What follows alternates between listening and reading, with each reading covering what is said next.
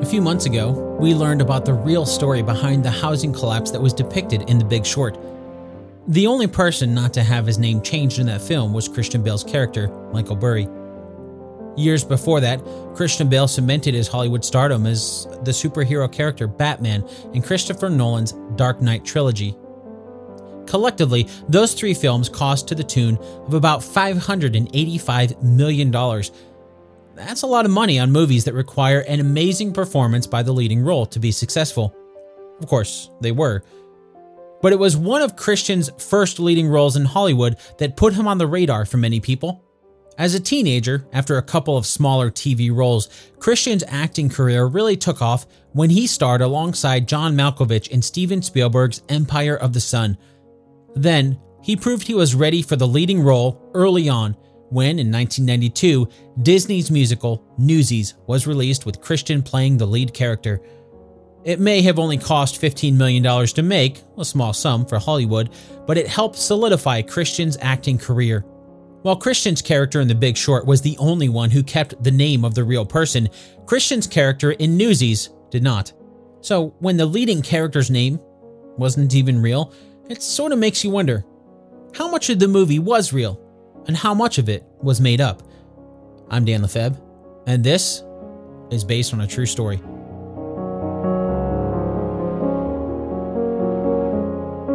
It's time for Two Truths and a Lie. If you're new to the show, here's how it works.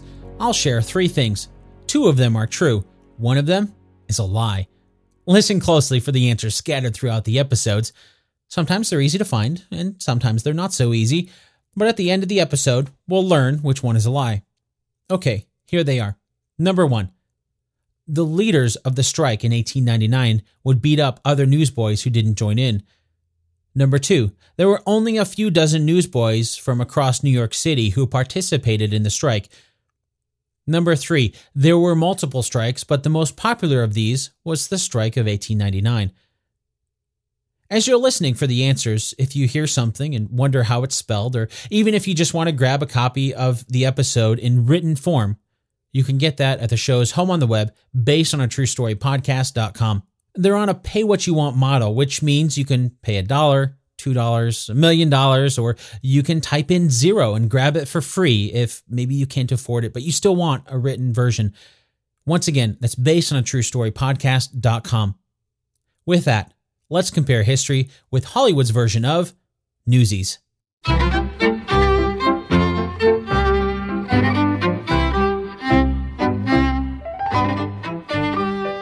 We probably should get this out of the way early, but obviously all of the musical numbers in Newsies never happened.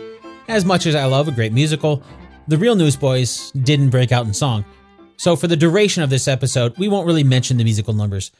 The movie is correct, though, when it says the Newsboys' strike took place just before the turn of the century in 1899. The movie begins as we're introduced to a number of children living in what appears to be a children's home of sorts.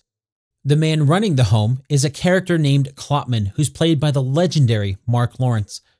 While there certainly were homes similar to the one seen in the movie, the character of Klopman most likely isn't real.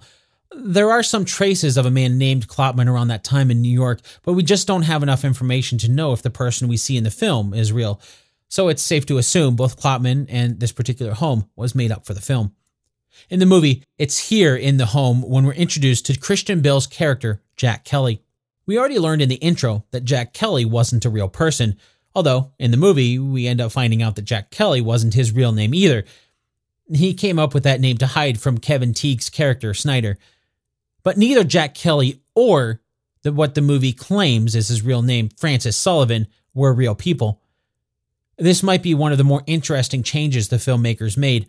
The character of Jack, or Francis if you prefer, is based on someone who certainly was real. The real person's name was Louis Ballot. But Louis had a nickname that he was known by, Kid Blink. What's interesting here is that the character of Kid Blink is in Newsies.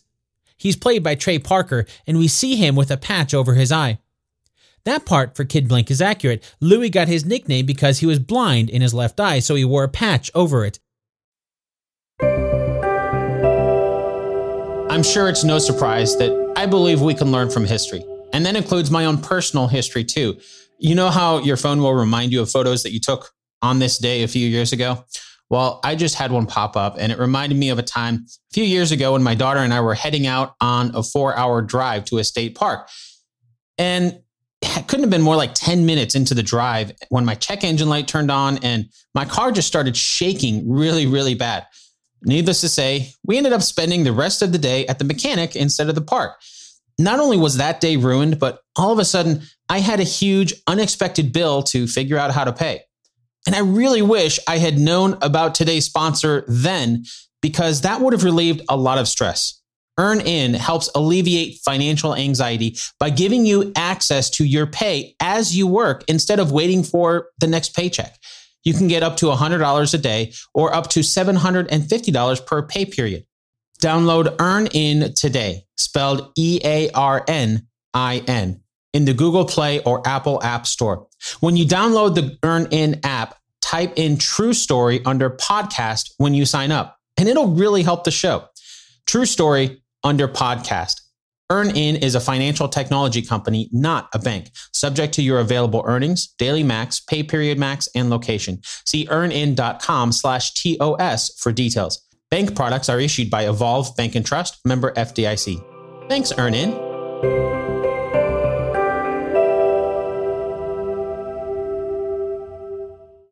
Soon after this, in the movie, we're introduced to David Jacobs and his younger brother Les.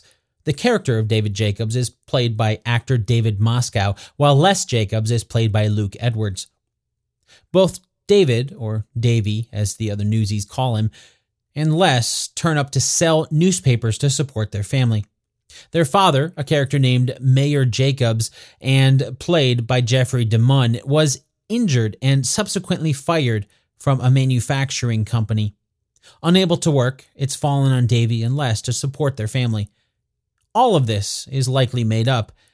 That's not to say there was never a Mayor Jacobs that's spelled Mayer. There's plenty of people with that name, just like there's plenty of people with the name Jack Kelly, David, and Les Jacobs, and so on. Sadly, many of the people have simply disappeared through time. Like many poor families in New York City in 1899, there's just no surviving documentation to let us know if they ever existed. Probably the closest connection that I could find was an obituary for a man named David Jacobs, who was born in 1886. That would make him about 13 years old in 1899 when the events in the movie took place, so definitely plausible. David's mother was named Esther, which was the name of Deborah Lee Furness's character, David's mother in the movie. Things were looking good, that he's real, but that's where the similarities end. This real David Jacobs was born in Warsaw, Poland in 1886 and didn't come to the USA with his parents, Jacob and Esther Jacobs, until 1905. And while this David Jacobs had 5 brothers, none of them were named Les. The truth is, we just don't know who many of the newsboys were that were involved in the strike of 1899.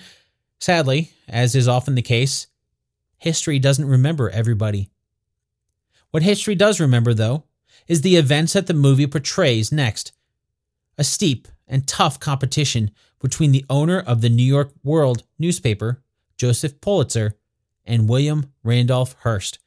Both Joseph Pulitzer, who's played by Robert Duvall in the film, and William Randolph Hearst, who is mentioned in the movie but doesn't make an appearance, were real people. And the circulation wars that Robert Duvall's version of Pulitzer mentions in the film were also very real. To give a brief bit of context here, William Randolph Hearst got into the news business when he inherited the San Francisco Examiner from his father.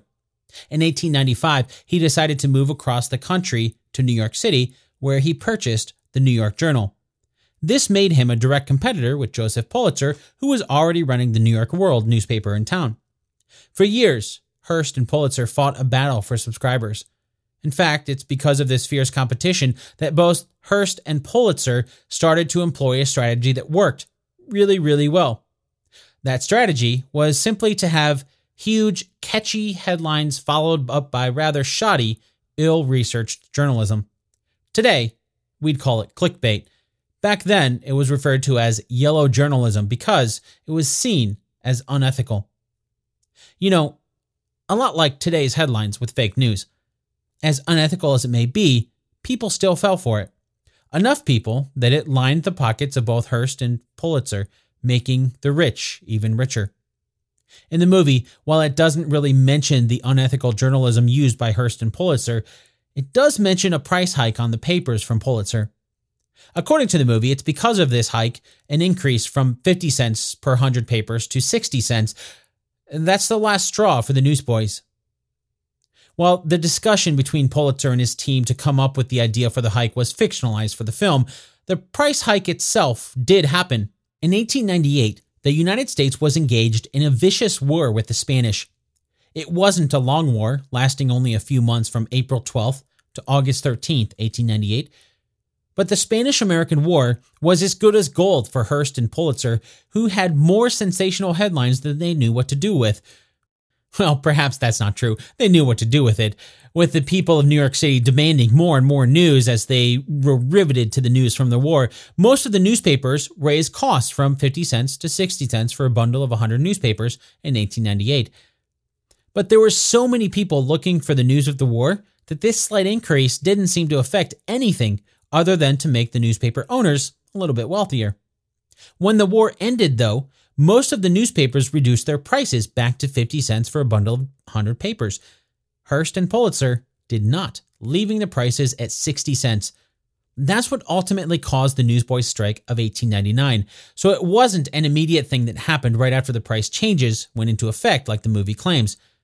Oh, and something else the movie mentions in one of the songs, that the newsies are doing something that's never been done before. That's not entirely true. In truth, while we know the most about the Newsboys' strike of 1899, there were at least 5 other strikes in the years leading up to that: 1884, 1886, 1887, 1889, and again in 1898. The only reason why we know the most about the strike of 1899 is because, well, it was the only one of the strikes that was successful. In the movie, after the Newsboys decide to strike, there's a reporter who helps bring the strike to the attention of the public. This is Brian Denton, who's played by Bill Pullman in the film. The movie focuses mostly on Pulitzer's New York World, but it still has Brian working at The Sun, a competitor of both the New York World and Hearst's New York Journal. If you've seen the movie, but not the musical, and you don't want any spoiler to the changes, you might want to skip ahead for a couple minutes. Ready for spoilers to the musical? In the Broadway musical version of Newsies, the role of the reporter isn't played by a character named Brian Denton, but instead a character named Catherine Plummer. In the musical, it's Catherine who is the love interest of Jack Kelly instead of in the movie where it's Davy's sister, Sarah, that Jack likes. Oh, and we find out later in the musical that Catherine Plummer is her pen name. Her real name is Catherine Pulitzer. She's the daughter of Joseph Pulitzer. It is true that Joseph Pulitzer had a daughter named Catherine. She was named after her mother, Joseph Pulitzer's wife, Catherine Davis. As a side note here, Catherine Davis was related to Jefferson Davis. If that name rings a bell, it's because you remember him as the first and only president of the Confederate States of America. So while the musical is a little bit more historically accurate than the movie, it's still not entirely accurate. In fact, only 5 of the 7 children that Joseph and Catherine had survived to adulthood. Their daughter, Catherine, was not one of them. The real Catherine Pulitzer died at an early age in 1884, before the events of the film took place. Okay, if you're looking for a point to skip back to without spoilers to the musical, you can start back up here. So, while the newspapers named in the movie and the musical were all real papers, the movie wasn't right either, with a reporter named Brian Denton. As far as we can tell, there's no reporter named Brian Denton that worked at The Sun, but the article written for The Sun was real. Unfortunately, none of the articles for The Sun had a byline, so it's hard to say for sure who the reporter was that put it together. The article was released on the second page of the Sunday, July 23, 1899 paper. Interestingly, the same day, there was an article in the Washington Times paper that had a mention of the strike as well. Considering there obviously wasn't means of fast-traveling news like we have today back in 1899, that means there were likely multiple reporters covering the story. While I don't typically like to copy articles word for word, I think it's worth giving an exception in this case because the Sun article is mentioned in the movie, but we never really got to hear the entire article in the film. Not only that, but the real article can give us quite a bit of insight into what the real strike must have been like. And the picture we get from it is quite different than what we see in the movie Newsies. Before we start, it's helpful to know some of the terminology of the day. The most predominant of those would be the term scabs, which we also heard in the movie, and that refers to someone who crosses the picket line. Another term that you'll hear is soak, which, as the movie implies, is slang term for beating somebody up. Then there's the derogatory slang term robber barons. That was used in the 19th century for businessmen who use less than upfront methods to gain their riches. This is a pretty long article, so sit back, relax, and let's get whisked away to the turn of the century as we read this article from the Sunday, July 23rd, 1899 edition of The Sun.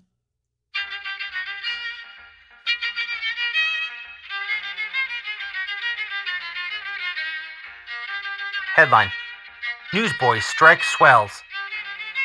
Subheader: Hits the robber barons a most painful whack.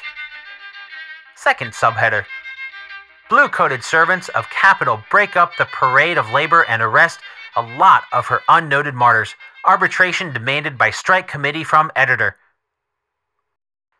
The newsboys, who are conducting the only strike in town, say it will continue until the price of the red-headed evening journals comes down to 50 cents a hundred, which is the wholesale rate of the other 1-cent evening papers. The circulation managers of the evening editions of the World and Journal made another effort to untie the tie-up yesterday by selling first 3 and then 5 papers for a cent, and finally giving away papers to those who would take them. The only apparent result of this simple strategy was to get 1 or 2 small boys, whose cupidity was too much for them, into a heap of trouble, and to induce a half-dozen thick young men in black sweaters to take up the sale of the papers. Few bought them, a fact which the newsboys as a whole took to be a sign that the public is with them in their fight. Kid Blink, who is sometimes called Red Blink on the account of the color of his hair, was in command yesterday of the Park Row strikers who practically organized the strike. The Kid announced yesterday afternoon that things were going on beautifully and that he could see success ahead if the boys only held together. "We've got the Uptown boys, the Long Island City boys, and the Brooklyn boys all with us," said the Kid with a smile of satisfaction. "And if the papers can stand it, we can. I was talking with a man this morning who tells me that the World and Journal advertisers is kicking about putting up ads in a paper that ain't got no circulation. If we can't get the advertisers with us, we will win in a walk. Anyway, we're going to hold out." Kid Blink and his colleagues are not concealing the fact that they wholly approve of violence in the cause of labor. The Journal dug up 3 or 4 young men of muscle and sent them out on Park Row with papers. The strikers looked them over carefully and concluded that they couldn't punch this crowd out of business. Too many of their number have already been arrested for using violence, so they decided to talk it over with the men. Their talk was in vain, and they were planning some safe revenge when a small boy came out with journals under his arm. He took his place on the sidewalk, and a policeman lined up alongside of him. The strikers were nonplussed for a moment. Here was a boy who was sadly in need of a licking, and one to whom a licking could be administered with safety but for the presence of the policeman. 2 boys got near enough to warn the boy to quit, but he looked at the policeman and told them to go away. The strikers drew off to talk it over. Plainly, something must be done. The leaders declared that bare-faced defiance by a mere kid would demoralize the rank and file if left unpunished. Yet there was the policeman with a nightstick, and there was the lesson of 3 of their number already sent to juvenile asylums for assaulting scabs. The leaders were at their wits' end. Up spoke young Myers, sometimes called Young Mush on the account of his fondness for taking girls to Corlear's Hook Park Sunday evenings. "That cop's too fat to run fast, and I'll get him after me if you'll tend to the scab when he gets away," he said. The leaders promised to attend to the scab if young Myers would remove the policeman. Walking innocently up to the journal boy, Myers grabbed a handful of papers and ran as fast as his legs would carry him. The journal boy yelled for help, and away went the policeman after young Mush. The Journal boy watched the pursuit with interest. A second later, he had other things to think about. 15 strikers surrounded him, and the blows came in thick and fast. The journals that he had were taken away and torn into ribbons. His nose began to bleed, and his eyes to swell under the punching he was getting.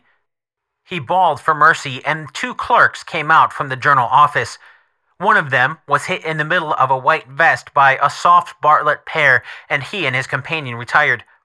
Then a policeman came up, and the strikers retired, leaving their victim very much the worse for wear. A few minutes later, they caught him again at the corner of Frankfurt Street. They invited him to join them, which he did in a hurry. A half hour later, he was leading an attack on a boy who was trying to smuggle some Worlds and Journals over to Brooklyn. This was really the most violent affair of the day, although several other non-union newsboys were harshly treated. The leaders, it seems, missed several of their men on Friday, and when they put in an appearance yesterday, they were viewed with suspicion, and it was whispered that they had taken baseball extras uptown and sold them in the resident streets. It was decided to watch them, and when 2 of the suspects came out of the Journal offices yesterday afternoon with their hands in their pockets, whistling innocently, suspicion was aroused.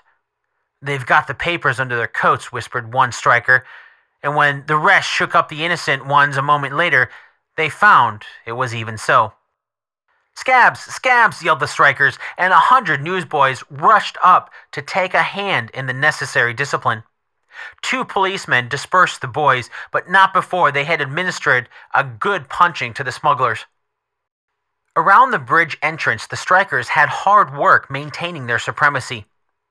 Several of the black sweater tools of capital held forth there, and besides that, there are so many policemen at this point that a raid, to be successful, has to be made in a hurry or somebody is going to be caught. Then, again, these World and Journal newsboys are men and can fight, which is the only reason they are selling papers, and although an attack on them is fraught with so much danger that the boys were inclined yesterday to let them alone. It isn't these men, though, that the boys are so bitter against. They sell very few papers and have really hurt the cause of strikers but little. The newswomen around the bridge entrance, though, have established trades, and while they all pretend to be assisting in the strike, several have already been caught selling the boycotted papers, hauling them out from under their shawls when they are called for by customers. This base deceit has angered the boys very much, but they are at a loss to find a remedy. "Fella can't soak a lady," said Kid Blink, "and you can't get at them women scabs papes without soaking them. We'll have to let them alone, I guess. Anyway, we've got Annie with us. You can bet there ain't no World's Journals under her skirts." Away from Park Row, the principal strike centers are 59th Street and Columbus Avenue and 33rd Street and Broadway. These are distributing depots, and World and Journals go up there by wagon. The Park Row boys have had the Uptown boys with them from the first, and these latter have been on guard daily at the distribution points. They have a full line of strike signs which they wear on their hats or paste up in conspicuous places, asking for the support of the public. They have kept the weak ones in line so well the past few days that they are jubilant, and yesterday they became so demonstrative in the Tenderloin that policemen were sent around the Greeley Square to keep them moving. The policemen had a difficult time of it and finally gave up trying to disperse the boys, taking up posts in front of the World office where they could at least protect the property of that newspaper. Emissaries from the downtown leaders kept arriving at all the uptown points during the afternoon, encouraging the strikers with good news of downtown successes. The downtown boys concluded yesterday afternoon that there was no use fooling around any longer with the cellar bosses who dealt out the papers to them, and decided to hold up the editor of the Journal on his arrival at the office. Accordingly, when Mr. Hearst got out of the cab in front of the Journal office yesterday afternoon, he found a small army of boys waiting for him. One touched him on the arm and said, "We're the strikers, Mr. Hearst." "Well, boys, what can I do for you?" said Mr. Hearst. "Well, we want 100 papers for 50 cents. We get it from the other papers except the World." "Come in and talk it over," said the editor. And Kid Blink, Jim Seahook, Jim Gady, and Dave Simon formed themselves into a committee of 4 and went in. When they came out again, Kid Blink announced the results of the conference as follows. He wanted to know what the world was going to do. I told him that we was dealing with the Journal now, and that if he cut, the world would cut quick enough.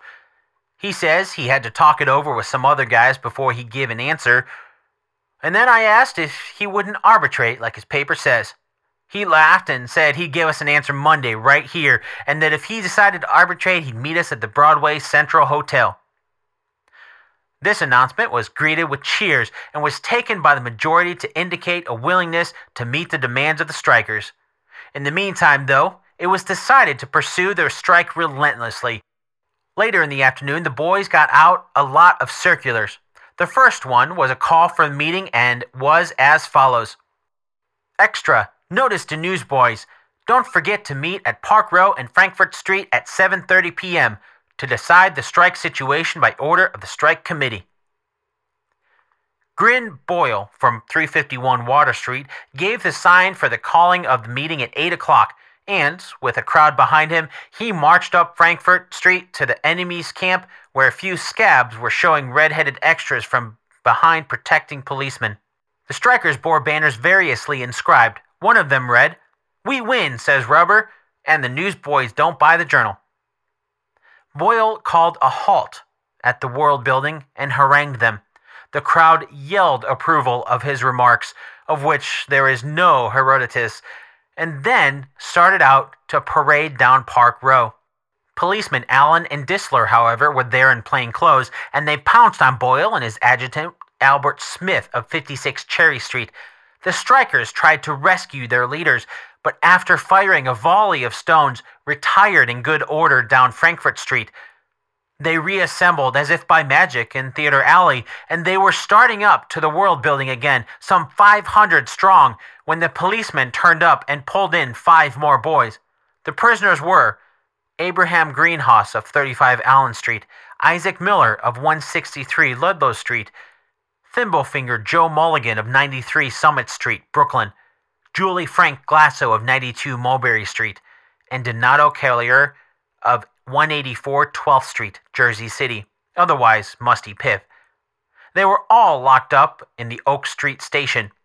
The crowd of newsboys then started in to maul the driver of a Journal wagon, who escaped with a few severe bruises by driving like mad through Mall Street and out of reach.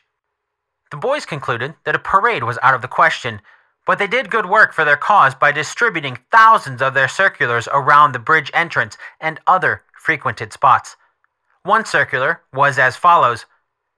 Help us in our struggle to get fair play by not buying the Journal or the World.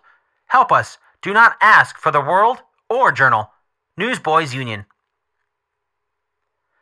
The names of the newspapers in this circular were printed in large yellow letters.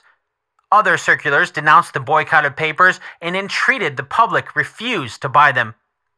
The circulars contained the names of all the 1-cent papers not boycotted and suggest that the regular readers of the World and Journal get their news from these papers, which allow the boys a fair margin of profit until such time as the World and Journal accede to their demands. The boys were bitterly disappointed over their inability to parade. They say they didn't know they had to have a permit or they'd have secured one. They will make application for a permit on Monday, and if all goes well, will turn out on Monday night, marching through Broadway, 5th Avenue, and the Bowery, and going as far uptown as 42nd Street. They expect to turn out 3,000 strong. 4 agents of the World and Journal made a tour of the Bowery lodging houses last night, not looking for arbitrators, but offering $2 a day and 40 cents to each 100 papers sold to men who would report at the offices of the newspaper today. They got about 100 names and left very much elated. At 10 o'clock, an extremely candid man, a little worse for liquor and wear, rolled into the Sun office. "I'm a Bowery bum," he said, "and one of about 100 that signed to take out Worlds and Journals tomorrow. But say, we ain't a-gonna do it. It's all a bluff. We told them scouts we'd do it when they offered $2 a day, but every one of us has decided to stick by the newsboys, and we won't sell no papers. put that in the paper and tell the public that it's on the level. The labor columns of the boycotted papers have been silent about the strike.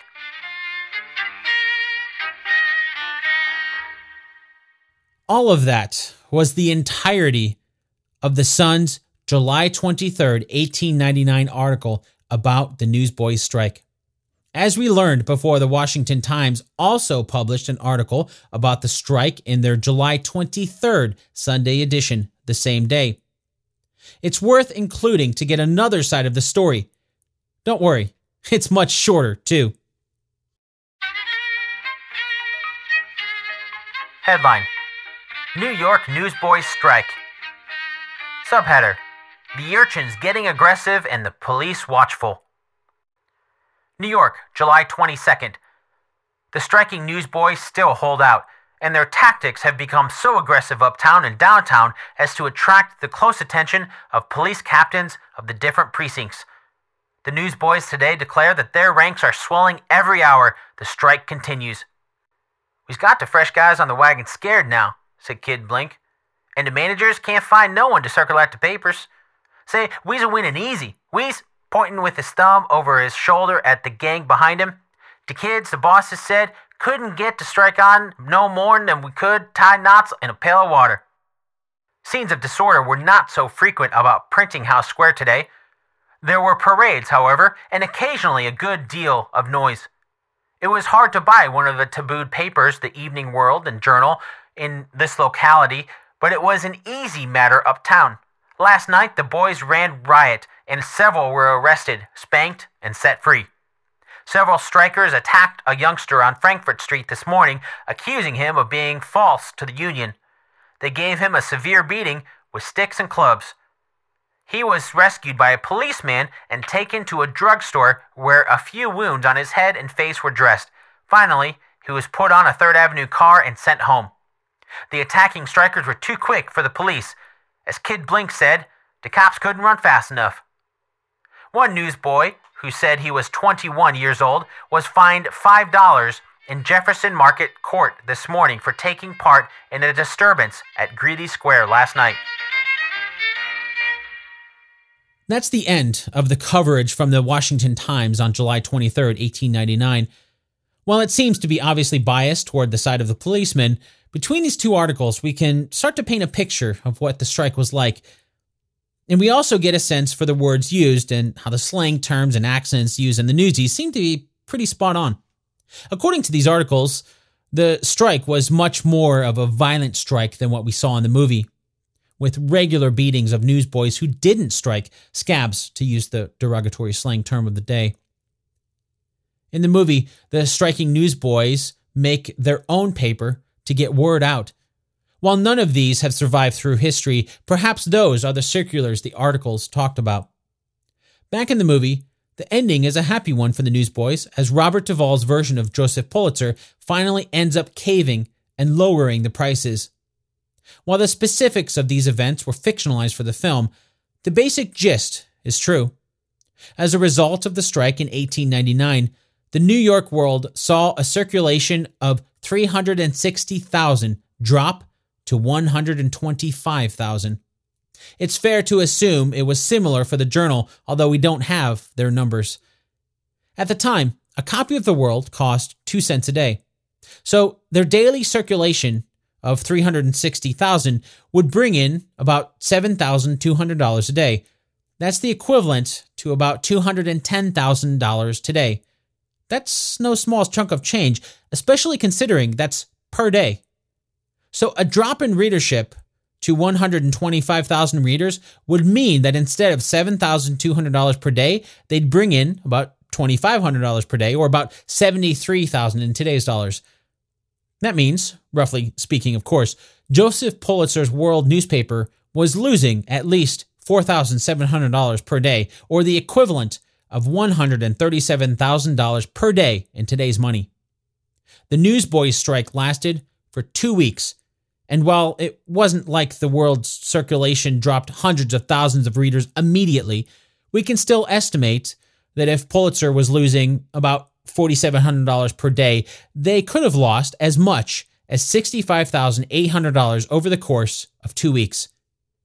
That is $1.9 million today. While Newsies may not have been entirely accurate in retelling the Newsboys' strike of 1899, the end result was very similar. A band of young children, many of whom were forced into child labor just to be able to survive living on the streets of New York City, took on the incredibly rich. Not only the incredibly rich, but the incredibly rich men who controlled the news. They controlled what the public could find out. Now, I try to keep my own opinions and bias out of this podcast as much as possible. But as I've done a lot of research, one thing has become plainly clear. If there's anything history has taught us, it's that, just like Bill Pullman's character in Newsies says, if it's not printed in the paper, it didn't happen. Some people throughout history haven't been so shy about controlling the news just so they can push across their own agenda.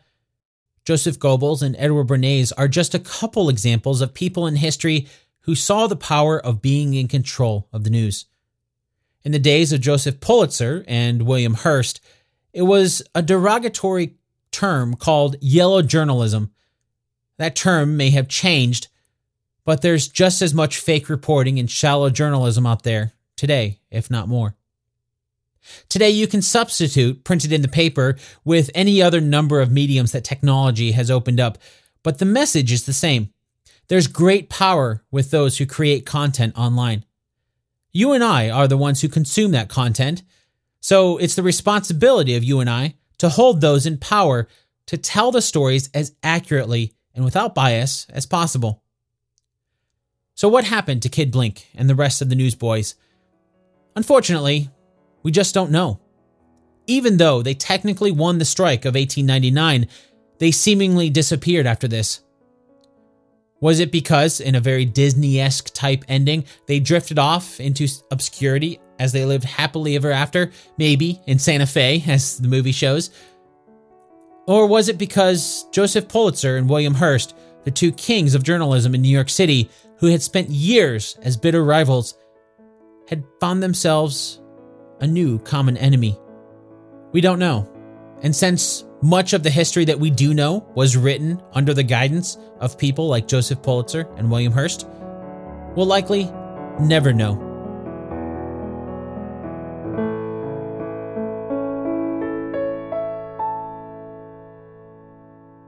This episode of Based on a True Story was written and produced by me, Dan Lefebvre.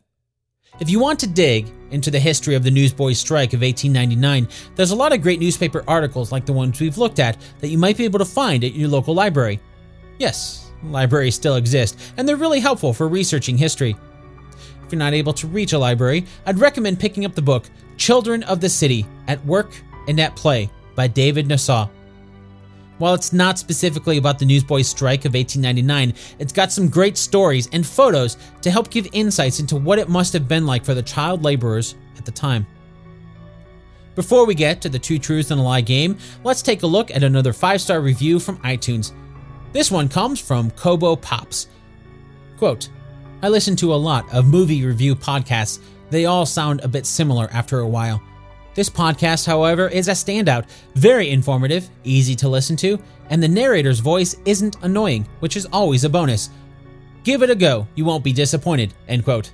Thanks so much, Kobo Pops. I'm glad my voice isn't annoying to listen to, even though I'm sure I didn't do a very good job with some of the slang in the article that we heard in this particular episode. I've listened to my own fair share of movie review podcasts, and hopefully the reviews on this show are a little bit unique. After all, instead of reviewing how good a movie is based on some arbitrary opinion, we're reviewing how accurate a movie is based on history. Sure, there's always the stuff we just talked about, how accurate is the history. I do my best to keep it as accurate as possible, but I'd encourage you and anyone listening to this to continue digging on your own. Hopefully, this will help spark the desire in you to dig deeper on your own and learn as much as you can about the movies and history we've talked about so far. Thanks again, Kobo Pops, for your review. And if you want to leave a 5-star review for me to read in the future, hop over to iTunes. Finally, it's time for the answer to our 2 Truths and a Lie game from the beginning of the episode. As a refresher, here are the 2 truths and 1 lie. Number 1, The leaders of the strike in 1899 would beat up other newsboys who didn't join in. Number 2. There were only a few dozen newsboys from across New York City who participated in the strike. Number 3. There were multiple strikes, but the most popular of these was the strike of 1899. Did you find out which one is a lie? The lie is number 2. We know from the articles published at the time that there were hundreds of newsboys involved, and at one point, they even expected a parade to consist of over 3,000. The last thing I wanted to mention before we wrap up this episode is to add to a bit about what we were talking about before. Shallow journalism. Pulitzer and Hearst may have perfected it to help sell their papers, but it's still happening today. Even with this show, that's probably one of the biggest things that I struggle with. I do a lot of research for each and every episode to try to get to the true story, and hopefully that comes through. But at the end of the day, this is a weekly show that I'm doing in my spare time and on a limited budget, so there's no way I can hope to spend years or decades researching a single topic. But I've gotten some great feedback from you, dear listener, on some of the episodes that I've done so far to help make sure that the show is as accurate as it can be. So if you have anything to add to the story about the Newsboys strike, maybe you have some clues or input on what happened to Kid Blink or some of the other striking newsboys, let me know. Even if there were plenty of liberties taken in Newsies, it's still a pretty great musical with some fun music and a good message. Speaking of which, have you seen the Broadway musical too? Which one did you like better? If you have any information about the Newsboys, or if you want to talk about the Newsies or the musical, let me know in the Based on a True Story podcast Facebook group. Or you can tweet at me where I'm at Dan Lefebvre, DanLefeb. Or maybe you're not a fan of social media. You can shoot me a good old-fashioned email at dan@basedonatruestorypodcast.com. Until next time, have a great week, everybody.